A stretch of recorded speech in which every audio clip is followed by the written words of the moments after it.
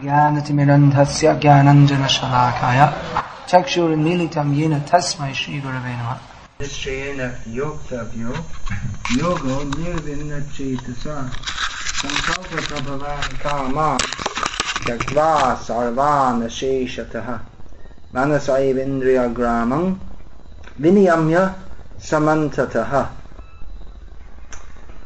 These instructions on the practice of dhyana yoga are largely applicable in any system of yoga, and certainly in bhakti yoga. The goal of the dhyana yogi is, generally the dhyana yogi is, the real dhyana yogi must be dhyana avastita tadgatena manasa pashanti yam yogina.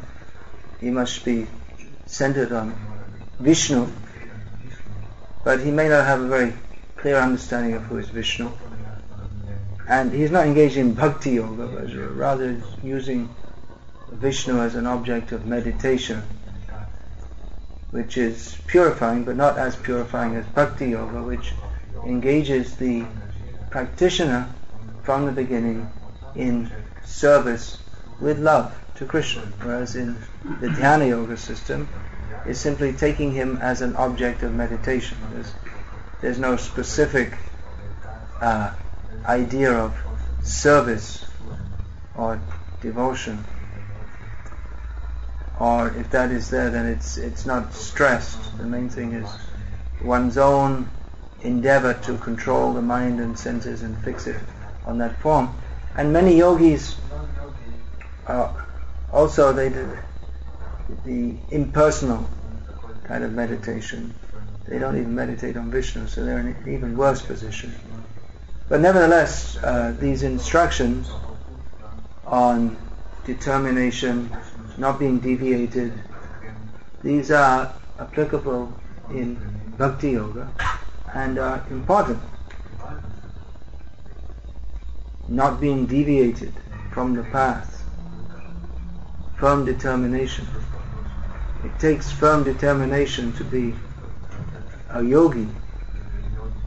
The dhyana yogi, he doesn't have anything immediately there's no immediate gratification or reward for his activity. He's simply removed from society, meditating, performing difficult austerities. So it requires a lot of faith that he'll get something from doing this, because everyone does something for something. Even we hear about nishkam karma yoga, in which one performs karma yoga, one performs activities without any desire. Nishkam karma yoga means without any desire to enjoy the result of his activities. But even then he has some goal. Nishkam karma yoga, in doing so one has the goal of self-purification. It's not just done completely mindlessly. There is some goal in mind. So when it said nishkam karma yoga, that doesn't, nishkam, no desire, it means no desire to enjoy any fruitive result. But some desire must be there, because the jiva by nature always has desire. So it means he has a higher desire than to enjoy the fruitive result. Yagyatat kamano nyatra. Work should be formed for the sake of yagya. Yagya ultimately means Vishnu. So even if one doesn't have a very clear concept of Vishnu, one performs the nishkam. There are different levels of nishkam karma yoga. It's quite a complex topic which may not very much apply in the modern age in Chakovech, where there's no varnashram dharma, or even in modern India. Some people have some idea of some culture, some Vedic culture. But anyway, the point is that even in what is called nishkam karma yoga, it's done for some purpose. It's not just done, well, I won't have any desire, and that's it. Then you become a Buddhist. And Buddhist is very strange philosophy. I'm not doing any... it's difficult even to try to describe it because it doesn't make any sense. I heard this many years ago when this Prabhupada, when he the first chapter he translated of Sri Chaitanya Charitamrita was Adi Leela Chapter 7, Lord Chaitanya and 5 Features. That was published as a booklet. I think that deals with Mayavad in great detail, in more detail than any other part of Prabhupada's books. So in that is contained Lord Chaitanya's refutation of Prakashananda Saraswati's presentation of Mayavad.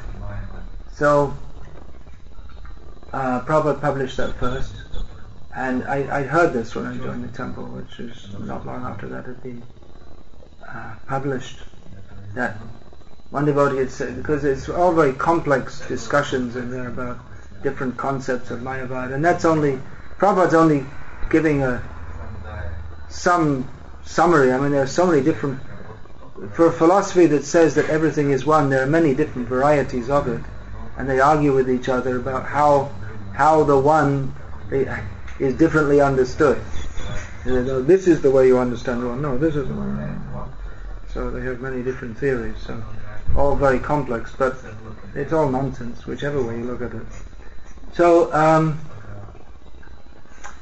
one devotee, after reading all this complex discussions of Mayavad, said to Prabhupada, Prabhupada, I don't understand this Mayavad. And Prabhupada said, that's good. If you understood, you'd be in trouble. It doesn't make any sense. So Mayavad is nonsense. Everything is nonsense, except surrendering to Krishna. But there are different degrees of nonsense. And this Bhakti Yoga path is the path to come to the path of sense. The living being is sensuous, sensible in the sense of having senses. So only Bhakti Yoga is sensible because Bhakti Yoga means to engage the senses in the service of the master of the senses. Rishikena Rishikesha Sevanam Bhaktir Uchyate. Yeah, that's what it means. It means Bhakti Yoga means to engage the senses in the service of the master of the senses. So it's the only actually sensible process in it. All other processes either, well, animal life means just to engage the senses in sense gratification, and that animal propensity is carried into human life if there is no attempt for higher understanding. Ahara nidra bhaya maitunam cha samanimetat pashubhya naranam dharmo hitesham adhiko vishesham dharmena hina pashubhya naranam. Eating, sleeping, fearing and defending are 4 propensities that humans and animals share. So religious life is the special prerogative of human life. So a human being without dharma. Is this word dharma in Croatian yet? Made it to the dictionary. People know it? Yeah. So human life without dharma is only animal life. It's not actual human. Then there are different stages. Karma yoga, sakam karma yoga, nishkam karma yoga. So there are attempts at improvement. Engaging the sense. Karma yoga, work. But don't just work with a higher dharma, for dharma. Work for Vishnu. So engaging the senses. Or there is attempt to negate the senses. Jnana yoga, that we shall come to the point of negating the senses. Or shunyavad, deny the senses, deny everything. But bhakti is the proper process of engaging the senses in the service of the master of the senses. Perfect harmony, perfect dovetailing.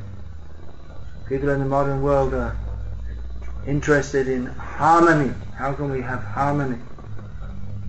But Prabhupada explained that many times with the simple example that in a still pool of water, if we throw many stones at one point, then it will create harmonious concentric ripples. But if we throw in many places, then it just makes waves, conflicting waves. So the center point should be the same. And that center point is Krishna. That is perfect yoga, to engage the senses in the service of the master of the senses. So very simple process, more simple than the Jnana Yoga process which is being explained here, which requires much difficulty to control the senses. Aruhya Kritrena, with Kricha, with great difficulty, the yogis ascend because they have to stamp on the senses, control, keep them under control, like wild animals. They have to suppress them. But a devotee has a very simple, easy, and natural process of engaging the senses in the service of the master of the senses, who is Krishna. Krishna is also sensuous.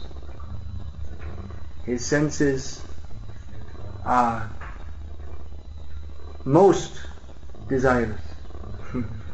In this material existence, if one is very much desirous of sense gratification, that is not of course in modern society that's considered very good, but in a cultured society, someone who is very lusty, greedy, always desiring sense gratification in various ways, is not considered very good.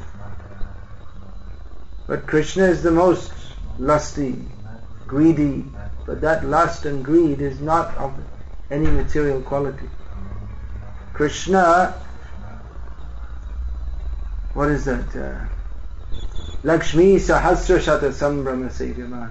He is served by hundreds and thousands of Lakshmi, and still he's not satisfied. Satisfied, yes, but he wants all the jivas in the material world also to come to him. Can you understand English? Okay, we have translation here also. So he's not satisfied. If he sees any jiva not serving me, he wants, come and serve me. He can accept and does accept service for his senses. Rishi Kena Rishikesh Sevana. He is the master of the senses, and he wants everyone's senses should be engaged in his service. So, what is that? If someone has many servants, if he's a very opulent, aristocratic person, or in the modern democratic age, we don't like the idea of anyone serving anyone else. One sannyasi told me in Australia, he was at the Sunday feast. He was taking prasadam, and all the guests were there also taking prasadam. And one brahmachari was serving him. So he said to him, "Go get me some more pakoras," or whatever it was. And the guest said, "How can you order him? What is this?" He didn't like that he should tell him. Vedic culture means, or any culture means, that the junior will serve a senior. They don't like it. Everyone should be the same.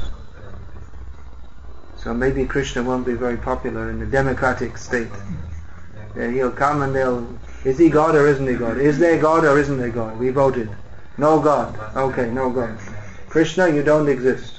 But you can't vote him out of existence. He is the master of the senses. And the position of the jiva is to serve his senses. And he can accept unlimited service. Just like Prabhupada said that sometimes people criticize Krishna. He has 16,100 wives. How lusty he is. Yes, Prabhupada, yes, he is supreme lusty. You cannot be so lusty. You are defeated. You are envious.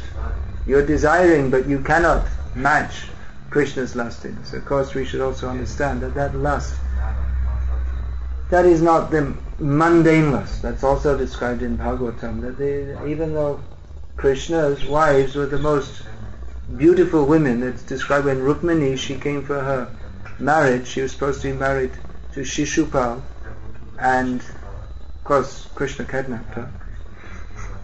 But all the kings assembled there at the marriage. When they saw her, she was so beautiful that they all fainted and fell off their horses.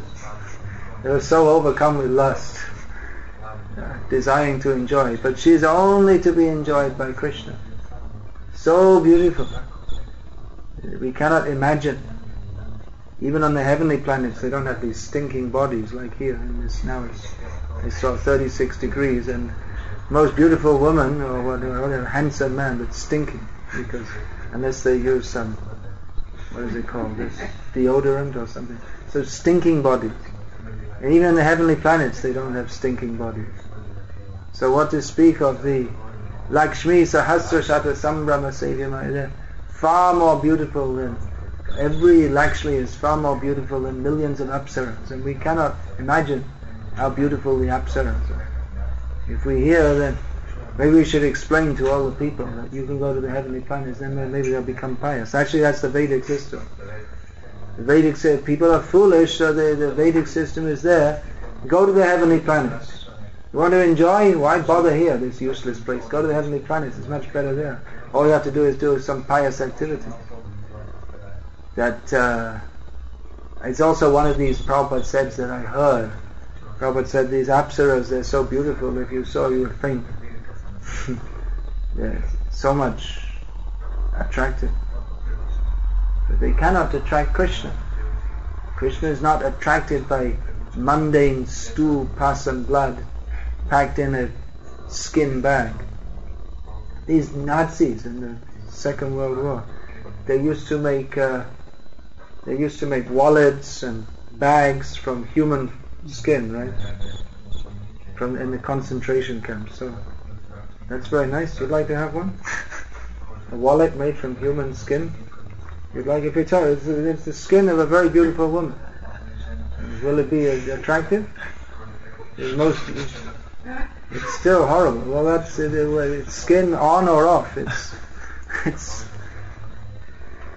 so Krishna is not. Even we're not attracted to it. If you separate the skin from the blood and the bones, it becomes repulsive. Or if you take off the skin, take it away. They have all these pornography magazines. Everyone's looking. So the same magazine, and then you pull all the skin out and just show what's underneath. Will everyone look? Oh, how beautiful! You want to embrace? Is it nice? So we're attracted to blood and bones. Krishna is not attracted to blood and bones. Even that's described, Narayan Rishi meditating to show to the world the path of austerity. So Indra thought, oh, it's another Rishi. Okay, get the Apsaras, get down there. It's time to seduce another Rishi.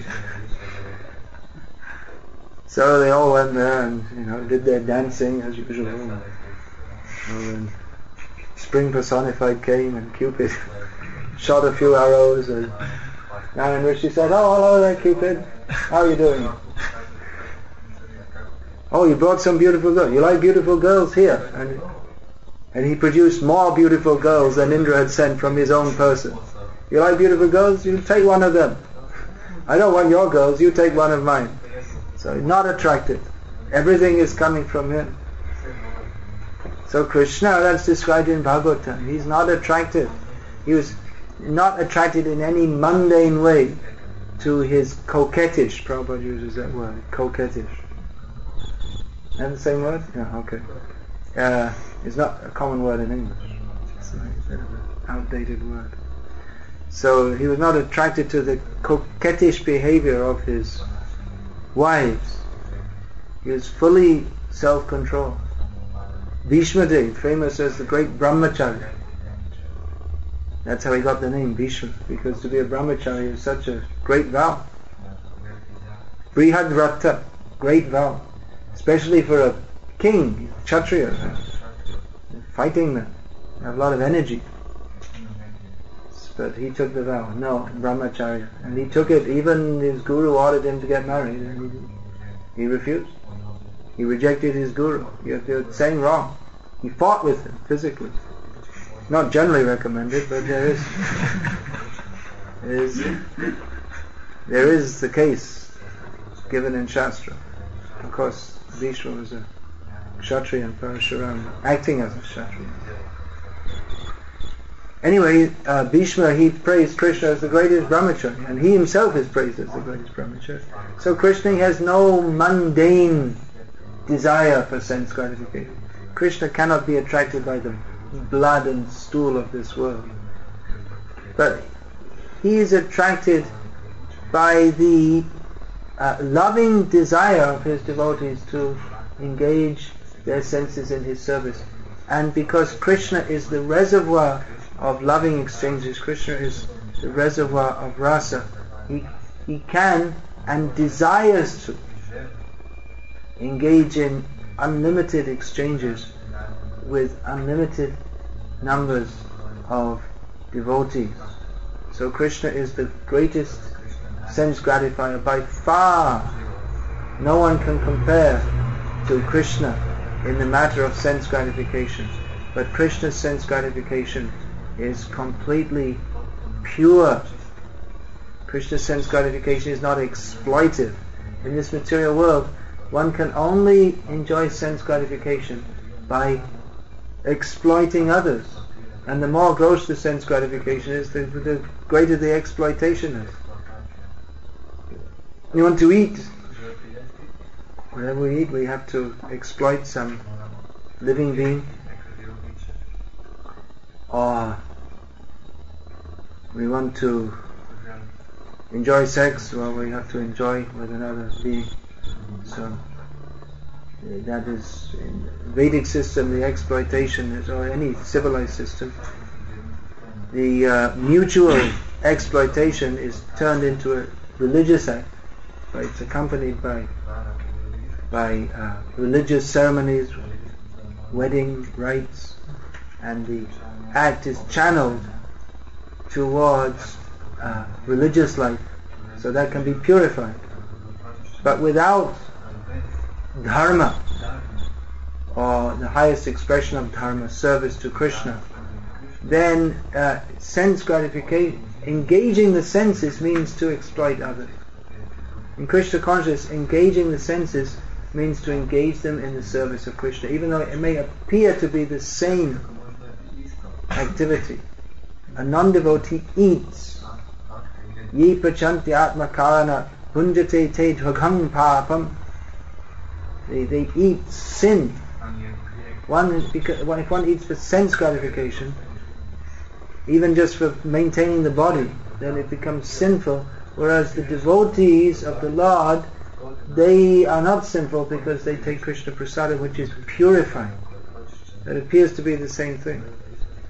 A devotee engages in sex life, but that is dharma viruddha bhuteshu kamosmi bharatarshava. That is a representation of Krishna, because he does so for the production of, for bringing forth. Production sounds like a factory, but for bringing forth Krishna conscious children, and he does so with a sense of responsibility. The children will come, I have to take responsibility.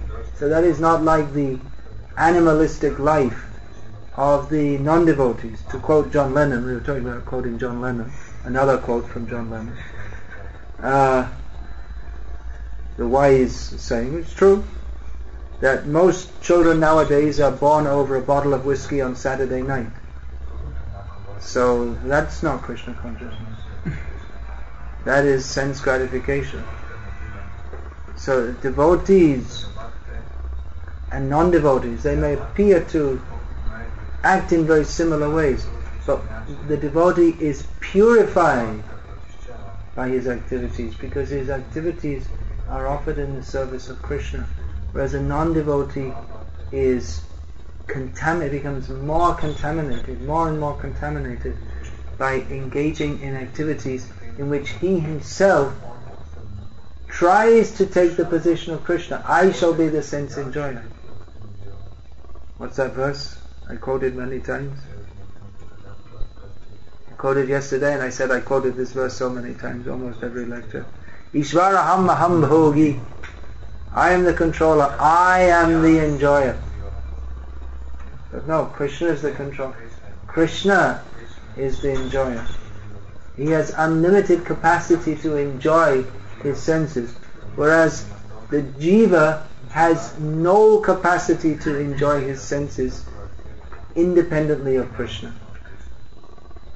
His senses will be fully satisfied if engaged in the service of Krishna, and never satisfied if not engaged in the service of Krishna. If he tries to take the position of Krishna, he may imagine himself to be the enjoyer, but actually he cannot enjoy. Bhakti Vigyan Goswami Maharaj from Russia, I was just with him in Lithuania, he told that the Sankirtan devotees in Russia, book distributors, mostly, or many of them, when they approach people preaching to them to sell a book, they tell that there's no enjoyment in mature life, it's full of suffering, which with most Russian people, they can accept that. But, as you may know, in Russia there are more or less there are two economic classes. There must be something in between also. But most people are struggling very much, poor. And there's an elite of very rich people. They're called what is it called? Novi Ruski or something, New Russian. They got when the communist government sold out all the businesses, they got it all cheap, and they became very rich overnight. So one devotee was going door to door in a New Russian area. So he knocked on the door, and a New Russian means rich Russian came out, and he said to him, material life is full of suffering. And the man became upset. He said, what do you mean?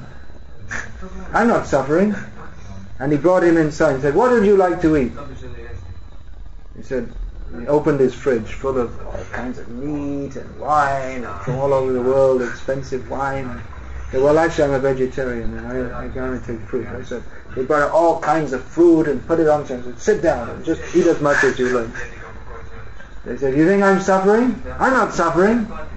He showed him his whole house with marble and gold fittings and all the best electrical equipment. The devotee got completely bewildered. He couldn't distribute books for a month after that. Well, he's not suffering. There is some enjoyment in material life. So he's under a strong illusion. Maybe you should preach a little differently to that person. You have to change, say that it is by the grace of God that you have got this. Now you take a book to whatever, different life. So suffering. He didn't think, I'm not suffering. I'm enjoying. It's all you can't. You see, big house and several cars, and you go on holidays to Spain. There's so many Russians, rich Russians, go on holidays to. They don't come to Croatia. Not the rich ones. No, the rich also. The rich ones also. The mafia. They're buying hotels. No, the rich ones means the mafia. They're buying hotels. No, they're buying a hotel. Yeah, they're taking it over. Oh, they're more over there. I guess the more rich ones got over to Spain. More prestigious for them. Anyway, let's not talk too much about it. Modern Russian sociology. Anyway, the point is that I'm enjoying. You see all these people on the street, and they're just struggling to get a few kopecks so they can buy a little bread and masala and vodka. But I'm enjoying. I got some. So he may have a sense of enjoyment, but underlying one thing is temporary, and underlying that is fear. Always chintama parimayamcha. Always full of anxiety. Actually, that it can be taken away at any time. These mafia men, any time they can be shot by another mafia man, even from their own group. Sometimes their own group splits up. And another thing is that even if he considers it happiness, which is only very temporary, because he definitely has to suffer, even if he goes through life happily and doesn't have so many diseases, which he probably will before he dies, which is definitely miserable, and then he'll have to suffer the karma for all his sinful exploitive activities. But the actual suffering of the jiva is his separation from Krishna, because jiva actually is meant to love Krishna, and without that, whatever we consider happiness is actually suffering. We don't know what is happiness. Just like to make a material comparison, someone, a poor person who's just eating bread and water every day, if he gets a little butter, he'll think, oh, this is so wonderful. Now he can eat bread and butter and water. But he doesn't know the happiness of eating bread and butter and pakoras and halava and so many other things. But he's saying this is wonderful. He doesn't have knowledge or experience of the jiva, he doesn't have knowledge or experience of the unlimited happiness, or he's forgotten that of his relationship with Krishna. So this is Jaiva Dharma. The jiva is meant to be with Krishna. And Krishna, he's never overburdened by the ability to enjoy. For the jiva, he may have so many things to do that he doesn't know what to do. Nowadays, internet, there's so many things you can do on the internet, or in a big city like London or New York, there's so many things to do. If you have money, there are millions of things you can do. And then eventually they become bored, because they've done everything, been everywhere, seen everything. What is there left to do? Nothing. You get someone gets money, they travel around the world, they see this, they do that, they climb up mountains, they do hang gliding and parachuting and scuba diving and what's that, bungee jumping, and it's so and what's left to do? And they just become bored. I read about one Maharaj before Indian independence. He had so much money, didn't know what to do. He had so many beautiful women. Just looked at them, no interest, because he'd run out of interest. He was trying to get different kinds of expensive aphrodisiacs, but all these beautiful women just looking at him. No interest. He lost all interest in sex. Not because he was a yogi. He was trying to get his interest back, but just overdosed. No interest left. But Krishna doesn't become bored. Krishna is always finding different ways to enjoy him, and not in any degraded way, but he knows the actual secret of enjoyment, which is not actually, we say Krishna he enjoys this through his senses, but the enjoyment of Krishna's senses, it's different to that of the jiva, whose enjoyment is based on sensual gratification. But Krishna's enjoyment is not actually based on his sensual gratification, as he says, Patrang pushpang phalang toyang yome bhaktya prayachati tadahang bhakti paharitam ashnami prayatatmanaha. If one offers me leaf, flower, fruit or water with bhakti, I will accept it. So where's the sense? Even you, what to speak of Krishna? Even you and me, if we're given some leaf, some flower, some fruit, some water, just some leaf. What's that? What am I supposed to do? Some water, then you have some beer, or at least some mango nectar or something. But Krishna said, I will accept it. And he says it in Bhagavad Gita also. It's not just something polite, but it says in Bhagavad Gita, which is delineation of the highest truth. So what is it? It's not leaf, flower, fruit, water, it's the bhakti. Through his senses, Krishna is accepted. Vidura's wife, banana peel. Krishna is eating. He's eating and enjoying. Very nice. What's he enjoying? Anyone ever have banana peels? Monkeys do. Humans, not usually. I never saw. Could be, if you're really hungry. Well, you do actually when they cook it as a vegetable, right? In South India. Then sometimes they cook like that. But in general, eating banana peels is not considered very high-class food. But Krishna's eating. Why? Because he's given in ecstasy. So what's he eating? Eating means to enjoy. The same word in Sanskrit.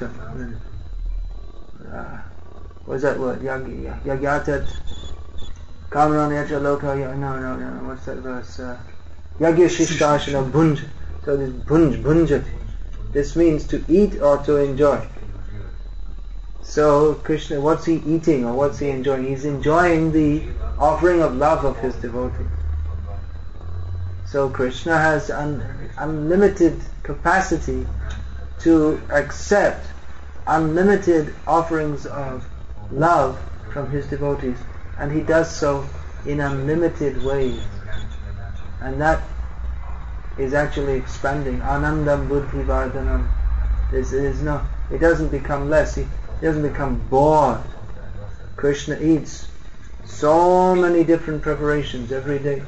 Radharani is cooking all different preparations. We can't imagine wonderful things. So many wonderful things. Day after day. Mother Yashoda is cooking.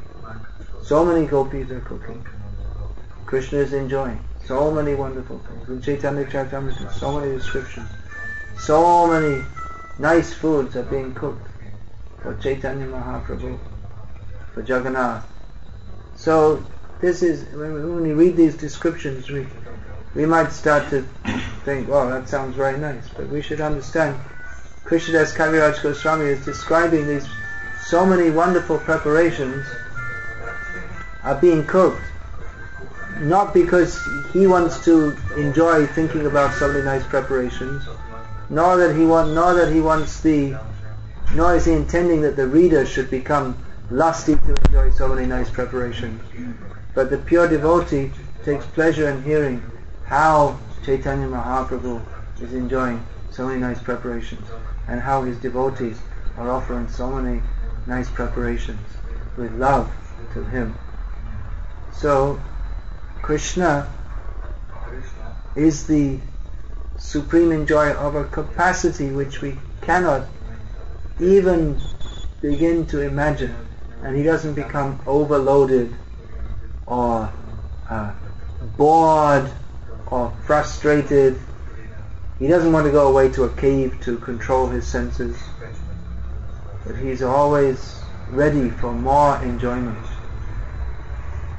But that enjoyment is not of the exploitive mood. That is all beneficial. Even to hear about Krishna's enjoyment, Shrinu Shubhadam Sukhadam Bhavasaram, to hear about Krishna's enjoyment in his different avatars is all auspicious and gives actual happiness in this otherwise completely miserable world of birth and death. So devotees go on hearing about Krishna. In many ways, many of his pastimes may seem quite ordinary, as he's running in the fields, chasing after cows. Even Lord Brahma thought, what is it? How is this God? What happened? I thought it was God, and he's just running around. He doesn't even have any shoes on, and he's chasing around all these cows. what happened? I thought he was God. Maybe he's not God. So it looks very ordinary, but it is extraordinary. Because he is Krishna, he is Sarva Karana Karanam, he is Rasa Sindhu, Rasovaisaha. His running around is not the running around of the jiva, running around in 8,400,000 species of life. But Krishna is eternally perfect, and eternally being the reservoir of all rasa. His running after the cows is simply to exchange loving dealings with his devotees, which is although it may appear ordinary, it is of a completely different quality of activity, because it is supremely beneficial for the whole universe, and the whole universe can join in that activity of feeding Krishna, playing with Krishna, running with Krishna, stealing Krishna's lunchbox, all these different activities. So, to understand Krishna is not very easy for us because, well, there are two reasons. One reason is because Krishna is unlimited. We have limited intelligence, limited capacity to understand. And particularly so, we don't understand because whatever little intelligence we have is perverted by the attitude that Krishna should not enjoy, Krishna should not be the controller, I should enjoy, I should be the controller, and Krishna should not even exist. What is this Krishna? What is this God? Who is this? What are you talking about? Just forget it. I don't want this book. Get out of here. Deny even the possibility of his existence. This is the demoniac attitude. So the devotee from the beginning is in a better position than the dhyana yogi or anyone else who is, although they are trying to control their senses, they haven't come to the platform of enthusiasm or willingness to serve Krishna's senses. So, as Prabhupada explains, simply by popping a prasadam sweet ball into his mouth, the devotee makes more advancement than all the Mayavadis talking nonsense for hours on end. There's a program in India, is all the Mayavadis talking hour after hour. They put Prabhupada's last because they knew after Prabhupada spoke everyone would go away. That's all they came for. So the Mayavadis had organized the program. They wanted people to hear them speak, but no one was interested. There's one, aham brahmasmi, aham. What do you got to talk about? Or even they talk about bhakti. They try to talk about bhakti, but it's so dry. So Prabhupada, after all their long, boring speeches, Prabhupada, his speech consisted of saying, simply by taking prasadam, a devotee makes more advancement than the Gyanis do in millions of lives. And Prabhupada took one rasgula, popped it in his mouth, practical demonstration. Then kirtan. Practical demonstration. Kirtan means the full expression of engaging the senses in the service of the master of the senses, glorifying Krishna. Kirtan is complete process to satisfy Krishna. So by engaging in kirtan, the devotees automatically make advancement by engaging their senses in the master of the senses. That kirtan to be sankirtan or samyak kirtanam, complete kirtanam, that must be accompanied by shravan. Otherwise there's a possibility of taking kirtan even as something for my enjoyment, because the tendency of the conditioned soul is to do everything for his own enjoyment. So even we come to kirtan, we may think how nicely I'm singing, or how we're enjoying, we're jumping up and down, I'm feeling very healthy today. We have to understand, this is service. Kirtan is for Krishna's pleasure. And certainly the devotee takes pleasure in performing kirtan, but that pleasure, the actual pleasure of kirtan comes when it is done as an offering to Krishna, and the pleasure is derived from the blessings of Krishna, his reciprocation. Service, Sevon Mukhe Hijivata, Swayameva Spurati Adaha. With the attitude of, actual kirtan means with the attitude of service. So this has to be imbibed by hearing again and again how we are not the enjoyer, we are the servant. Our position is to serve Krishna. Loving service. Not like a paid servant or a time-serving servant. And now we're doing a yajna and we'll get a result, and then after the yajna everything's finished. Send the priest away, pay him off. And he gets what he wants, I get what I want, and then we'll do a yajna again a little time later when we need something more. Not time-serving. But devotee, the devotee engages in kirtan knowing it to be his eternal activity of service. Kirtan is eternal. Dhyana is not eternal. The dhyana yogi, he performs dhyana with the aim of merging into oneness. It's a means to an end. But kirtan is means and end. As Prabhupada was asked, what is the result of chanting Hare Krishna? And Prabhupada said, more chanting. So in the incomplete stage, or in the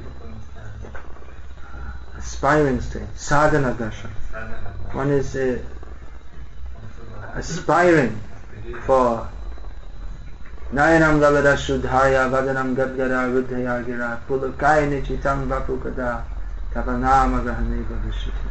One is aspiring for the perfectional stage where his service attitude becomes so much developed. So actually the intrinsic nature of the soul is to serve Krishna, when all other ideas are thrown out and there's only the idea how to serve Krishna, how to love Krishna. Then Krishna will certainly reciprocate, and the devotee will in great ecstasy chant the names of Krishna. So the devotee is aspiring for that perfection. Siddhi lalasa. Kabe habe bolo shede nama amar aparad haguchi shuddha name ruchi kripa bale habe hridaya shancha. Asking, when will that day be mine? By the mercy, the power of mercy inspired in my heart, being freed from all offenses, having taste for the holy name of Krishna. So a devotee is aspiring for that stage, and when he reaches that stage, then his kirtan doesn't stop. That now I did enough kirtan and now I reached the perfectional stage and now something else. But rather the kirtan increases. So his whole life and whole being is kirtan. Of course, kirtan in its intrinsic sense includes all activities of devotional service. Srila Bhaktisiddhanta Saraswati Thakur used to, at the time of initiation, he sometimes said, but not always, but when preaching to his disciples, he would often say that all devotees, they should all chant 64 hours a day, 1 lakh of names. So then one of his disciples said to him that, well, you're always saying this, and that the deity here, Chaitanya Mahaprabhu, Chaitanya Mat, will not accept any offering unless, except from people who are chanting 1 lakh of names a day. But he said, I don't see anyone here except you who's chanting 1 lakh a day. Bhakti Saraswati said, "You don't see, but I see." And he couldn't understand. People are chanting a little bit, and all the rest of the day they're doing other things. But he told that later, after the disappearance of Bhakti Saraswati Thakur, then he understood that the service, the dedicated service, that is equivalent to chanting. Fully engaged in service. So these are all very wonderful topics. Better than being a meditative yogi is to be an active yogi. Devotee is meditative also, but not just sitting and meditating, but actively meditating, fully engaging his senses in the service of the master of the senses. And if we don't do that, then the senses will be engaged in the servant of the master of the senses called Maya. If we think I shall just sit and meditate on Krishna, or if we think I will just sit and chant, Nirjan Bhajan. But if we don't have the adhikar or eligibility for that, then the senses will agitate. Use me, do something with it. I want something. Give me some sense, give me some gratification. So, better than become a victim of the senses is to engage the senses in the service of Krishna with full surrender. So he will be satisfied and we will be fully satisfied. Yenatma suprasidati. Hare Krishna. Any questions?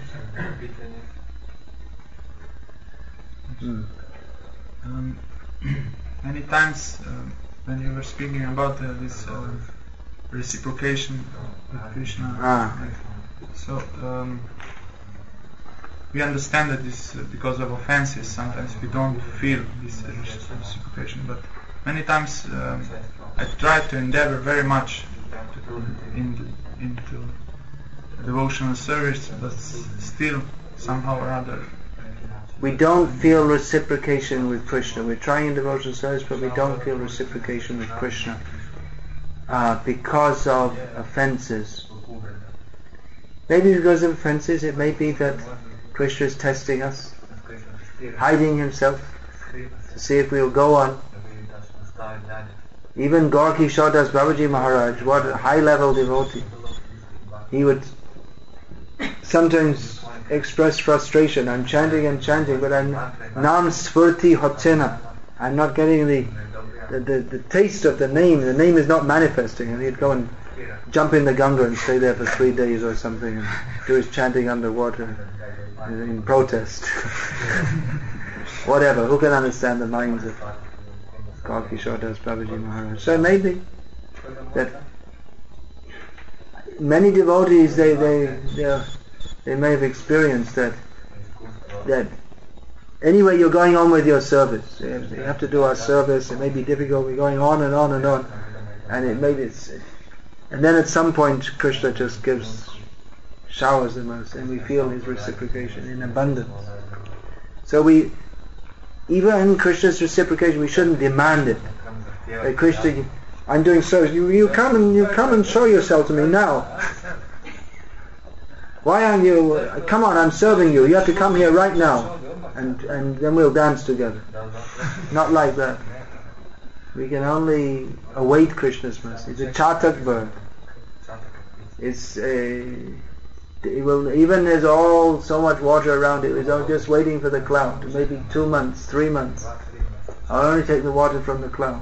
So we have so much opportunity for sense gratification, but we won't. We'll only wait for Krishna's mercy. We'll wait. We're waiting.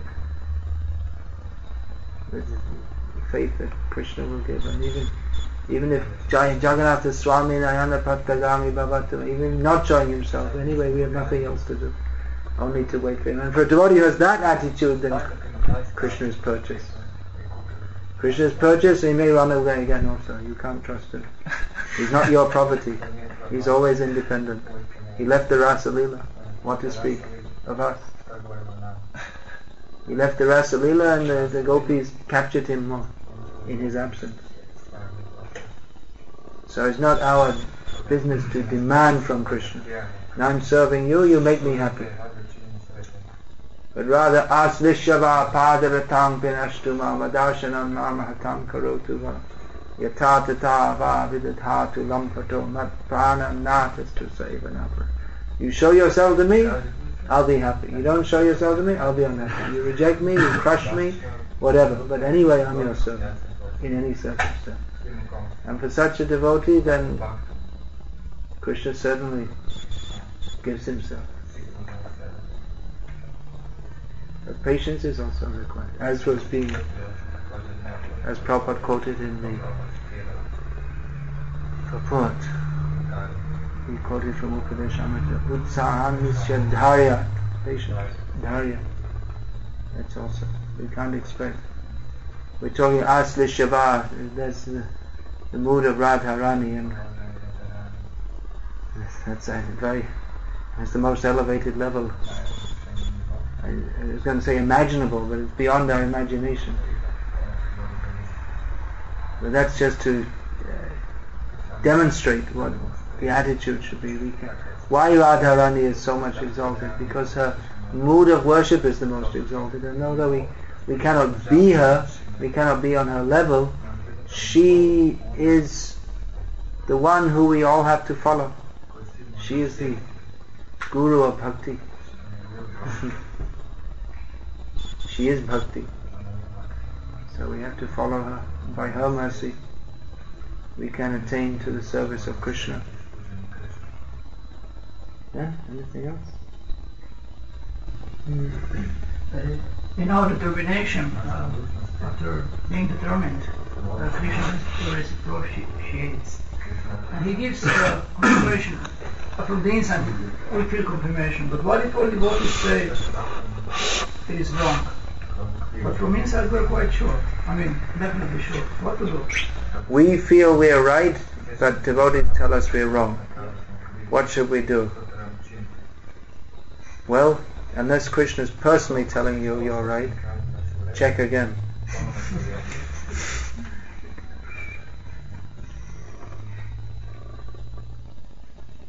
Unless it's very obvious. I mean, devotee...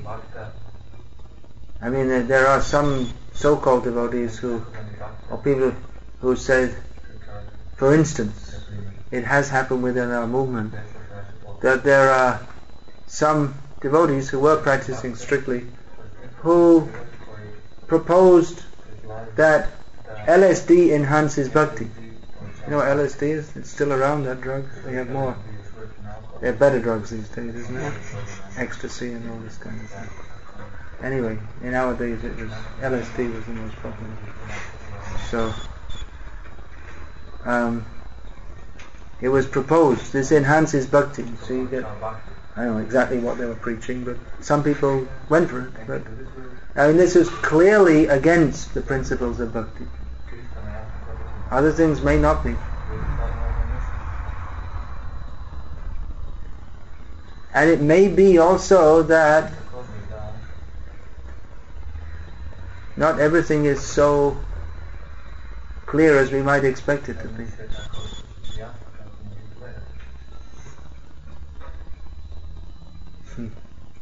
What would you think of someone who, in the kitchen, cooking for Krishna, started to pop sweet balls into his mouth?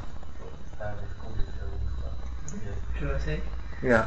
Well, either he is a complete beginner or he has some serious relationship with Krishna. And that's a good answer. Did you hear that? He's either a complete beginner or an offender or has a serious relationship with Krishna. Yeah. So Prabhupada did that once. He was showing devotees how to cook and he started popping them in his mouth. So that's also a consideration.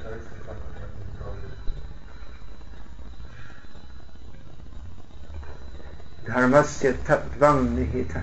What is that? How does that verse begin? Tarko pratishta shutiyo vibhinna na sabrishya yasya matam labhinnam. Then, how does that continue? Dharmasya tattvam nihitam guhayam mahajano yena gata sapandaha It's very difficult to understand what is Dharma. Different Shastras say different things, different Rishis say different things.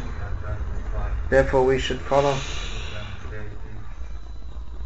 the path of the Mahajans. There may be different people who say we're following. That will be seen in course of time. There are many who say we're following, but after some time it's seen that it becomes clear that they're deviating. Even then they may not admit. There are so many Upasampradayas who claim to be followers of Chaitanya Mahaprabhu. And Bhaktisiddhanta Saraswati Thakur especially philosophically dissected what are all their faults, how they're not actually following Chaitanya Mahaprabhu. So, if we're under the guidance of a self-realized Acharya, it becomes very easy. But even then, most of us will accept that Prabhupada was a self-realized Acharya. There are some people who consider themselves more self-realized than him, fit to criticize him. But even then, there are so many opinions on how to follow Prabhupada. So now, what does that mean? Does that mean that, well, every opinion is good as any other? No. We have to see. We have to see in the practice. The practice will, how one is practicing Krishna consciousness will help to a large extent to understand how correct is the understanding of those who claim to understand Prabhupada or to be following him.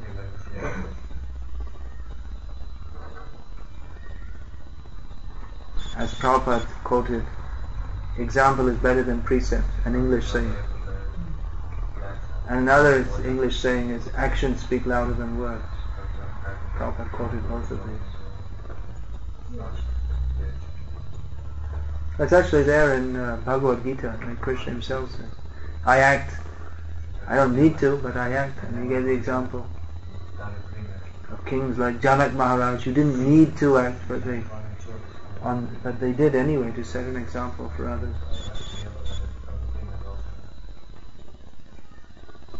And please. Why so much in Shastra says cow protection? Why does Shastra say so much about cow protection? Well, I don't know if there's so much, but it is very much stressed. Well, there are various reasons for that. The cow is very dear to Krishna. Cow is also very important in Vedic society because the milk is required for making the finer brain tissues which are necessary for self-realization.